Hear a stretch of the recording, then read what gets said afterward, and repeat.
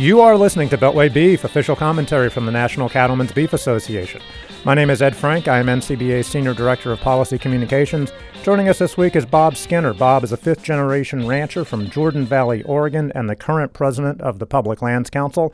And we've also got Tanner Beamer, who's the Manager of Government Affairs for ESA and NEPA for NCBA and PLC. Bob, Tanner, thanks for joining us. Thanks for having us, Ed. Thank you. All right, well, we had an early start to the week here on Monday morning in Washington, D.C. We all went over to the Department of Interior, where the Secretary of the Interior signed some new ESA regulations that will change the way that the act is implemented. Tanner, let's start with you. What exactly did Secretary Bernhardt sign this morning? Yeah, you bet. So this is the finalization of 3 draft rules that Interior put out last summer. Anyone that's heard me speak, whether at NCBA or PLC, or State Cattle Association meetings throughout the course of the last year has heard me talk about these 3 rules and how they will be very impactful to ranchers down on the ground.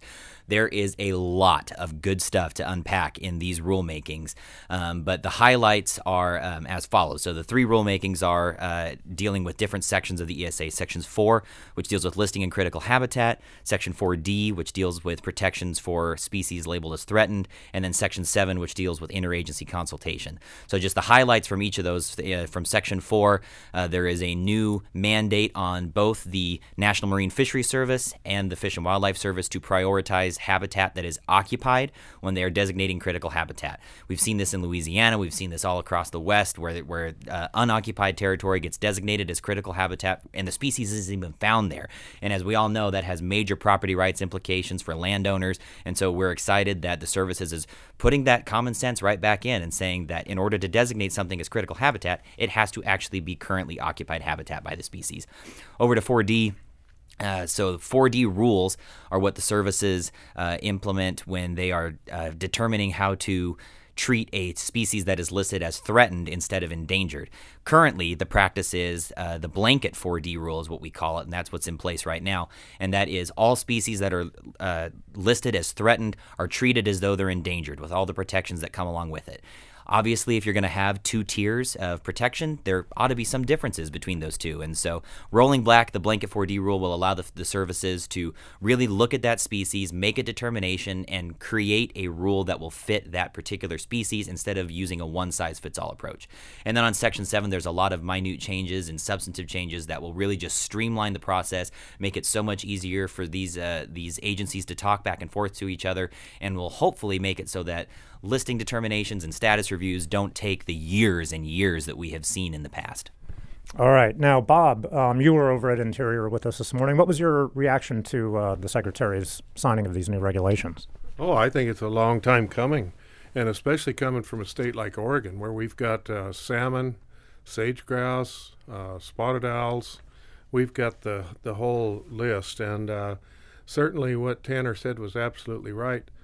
I have personally seen streams that are not streams. There is no way they could be classified as habitat, but they are listed as potential habitat.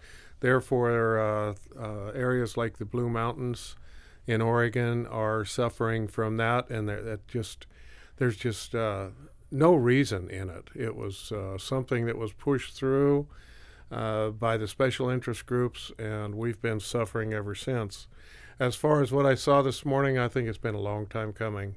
And I'd like to really thank our staff for engineering this thing and putting it together and getting it across the finish line. Yeah, and like you said, you've seen this firsthand. You're out there on the front lines. Can you just talk a little bit about how ranchers are partners in species recovery? Because, we always hear the environmentalists talk about, the press coverage of this has been pretty predictable today as the environmental groups have gotten, their voices out there saying gloom and doom on endangered species. But you're out there on the front lines.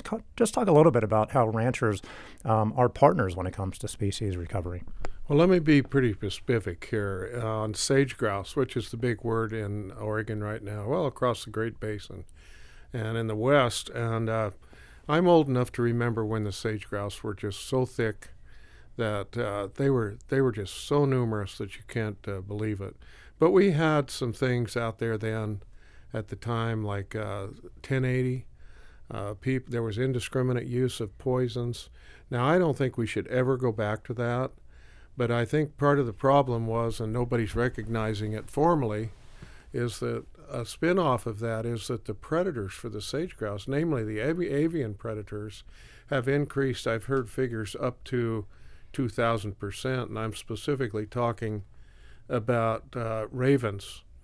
Everybody in the biological section realizes that ravens are probably the biggest problem with sage grouse, but that is what's the consequences of this potential listing is that the agencies don't have any way to look at dealing with a species.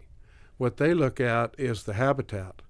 And consequently, it gives the special interest groups a real opportunity to get a foothold and go after habitat and try to make some changes as things like wilderness areas or monuments or something like that, where they can get their special interests, through a land use plan, And it's just been a real hard thing to go through. And I certainly want to compliment the Secretary Bernhardt, for pushing this through. And this administration has been a real joy to work with, and I sure look forward to working with them in the future. Yeah, Tanner, speaking of that, can you just talk a little bit about the commitment that this administration has made on this? ESA modernization has been, like as Bob said, a long time coming. Just talk a little bit about what the administration and the folks over at Interior, how committed they have been to this process.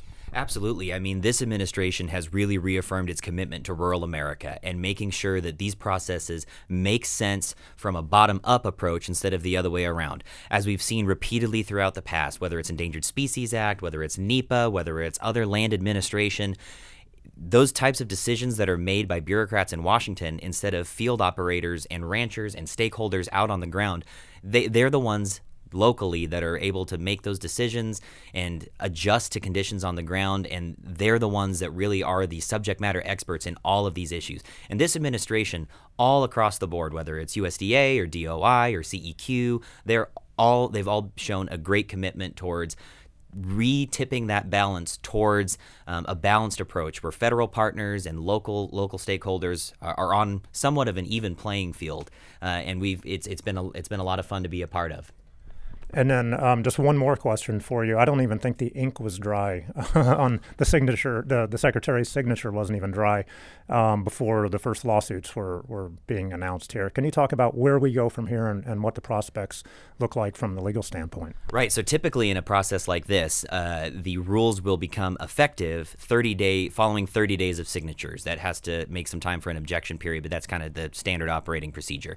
However, since this is such a major undertaking with a lot of strong opinions on the more radical fringe side of things, we've already seen tons of emails and just hair on fire reactions. I'm holding an email right now that the Center for Biological Diversity sent out to all of its members, and it says the subject line is "Emergency: Trump Guts Endangered Species Act," and it says Trump just ripped apart the Endangered Species Act, and the center will sue to stop him. We expect a slew of lawsuits challenging this. However, if you compare the regulations to the underlying statute, I think it holds water. I'm not an attorney, but there are several people who are a lot smarter than I am who have spent countless hours, meeting with all the impacted stakeholders from all sides of the spectrum, and they have really done their due diligence at the department to make sure that these rules will hold up in court. And you know what? We look forward to seeing them there because, Bob mentioned the sage grouse earlier. One of the primary reasons that the sage grouse was found to be not warranted for listing is directly because of the conservation work that ranchers do on a daily basis. They are out there on the ground. I've said this a million times, and it is worth saying again. It's because of their efforts that species was found not warranted for listing. If we can have some more of those partnerships, then I think that we'll really start to see the act operate in the way that it was originally intended. All right, Bob and Tanner, congratulations. Great work. Thanks for joining us. Thank you, Ed. You've been listening to Beltway Beef. Until next week, eat beef. Check us out online at policy.ncba.org and follow us on Twitter at @BeltwayBeef. Thanks for listening.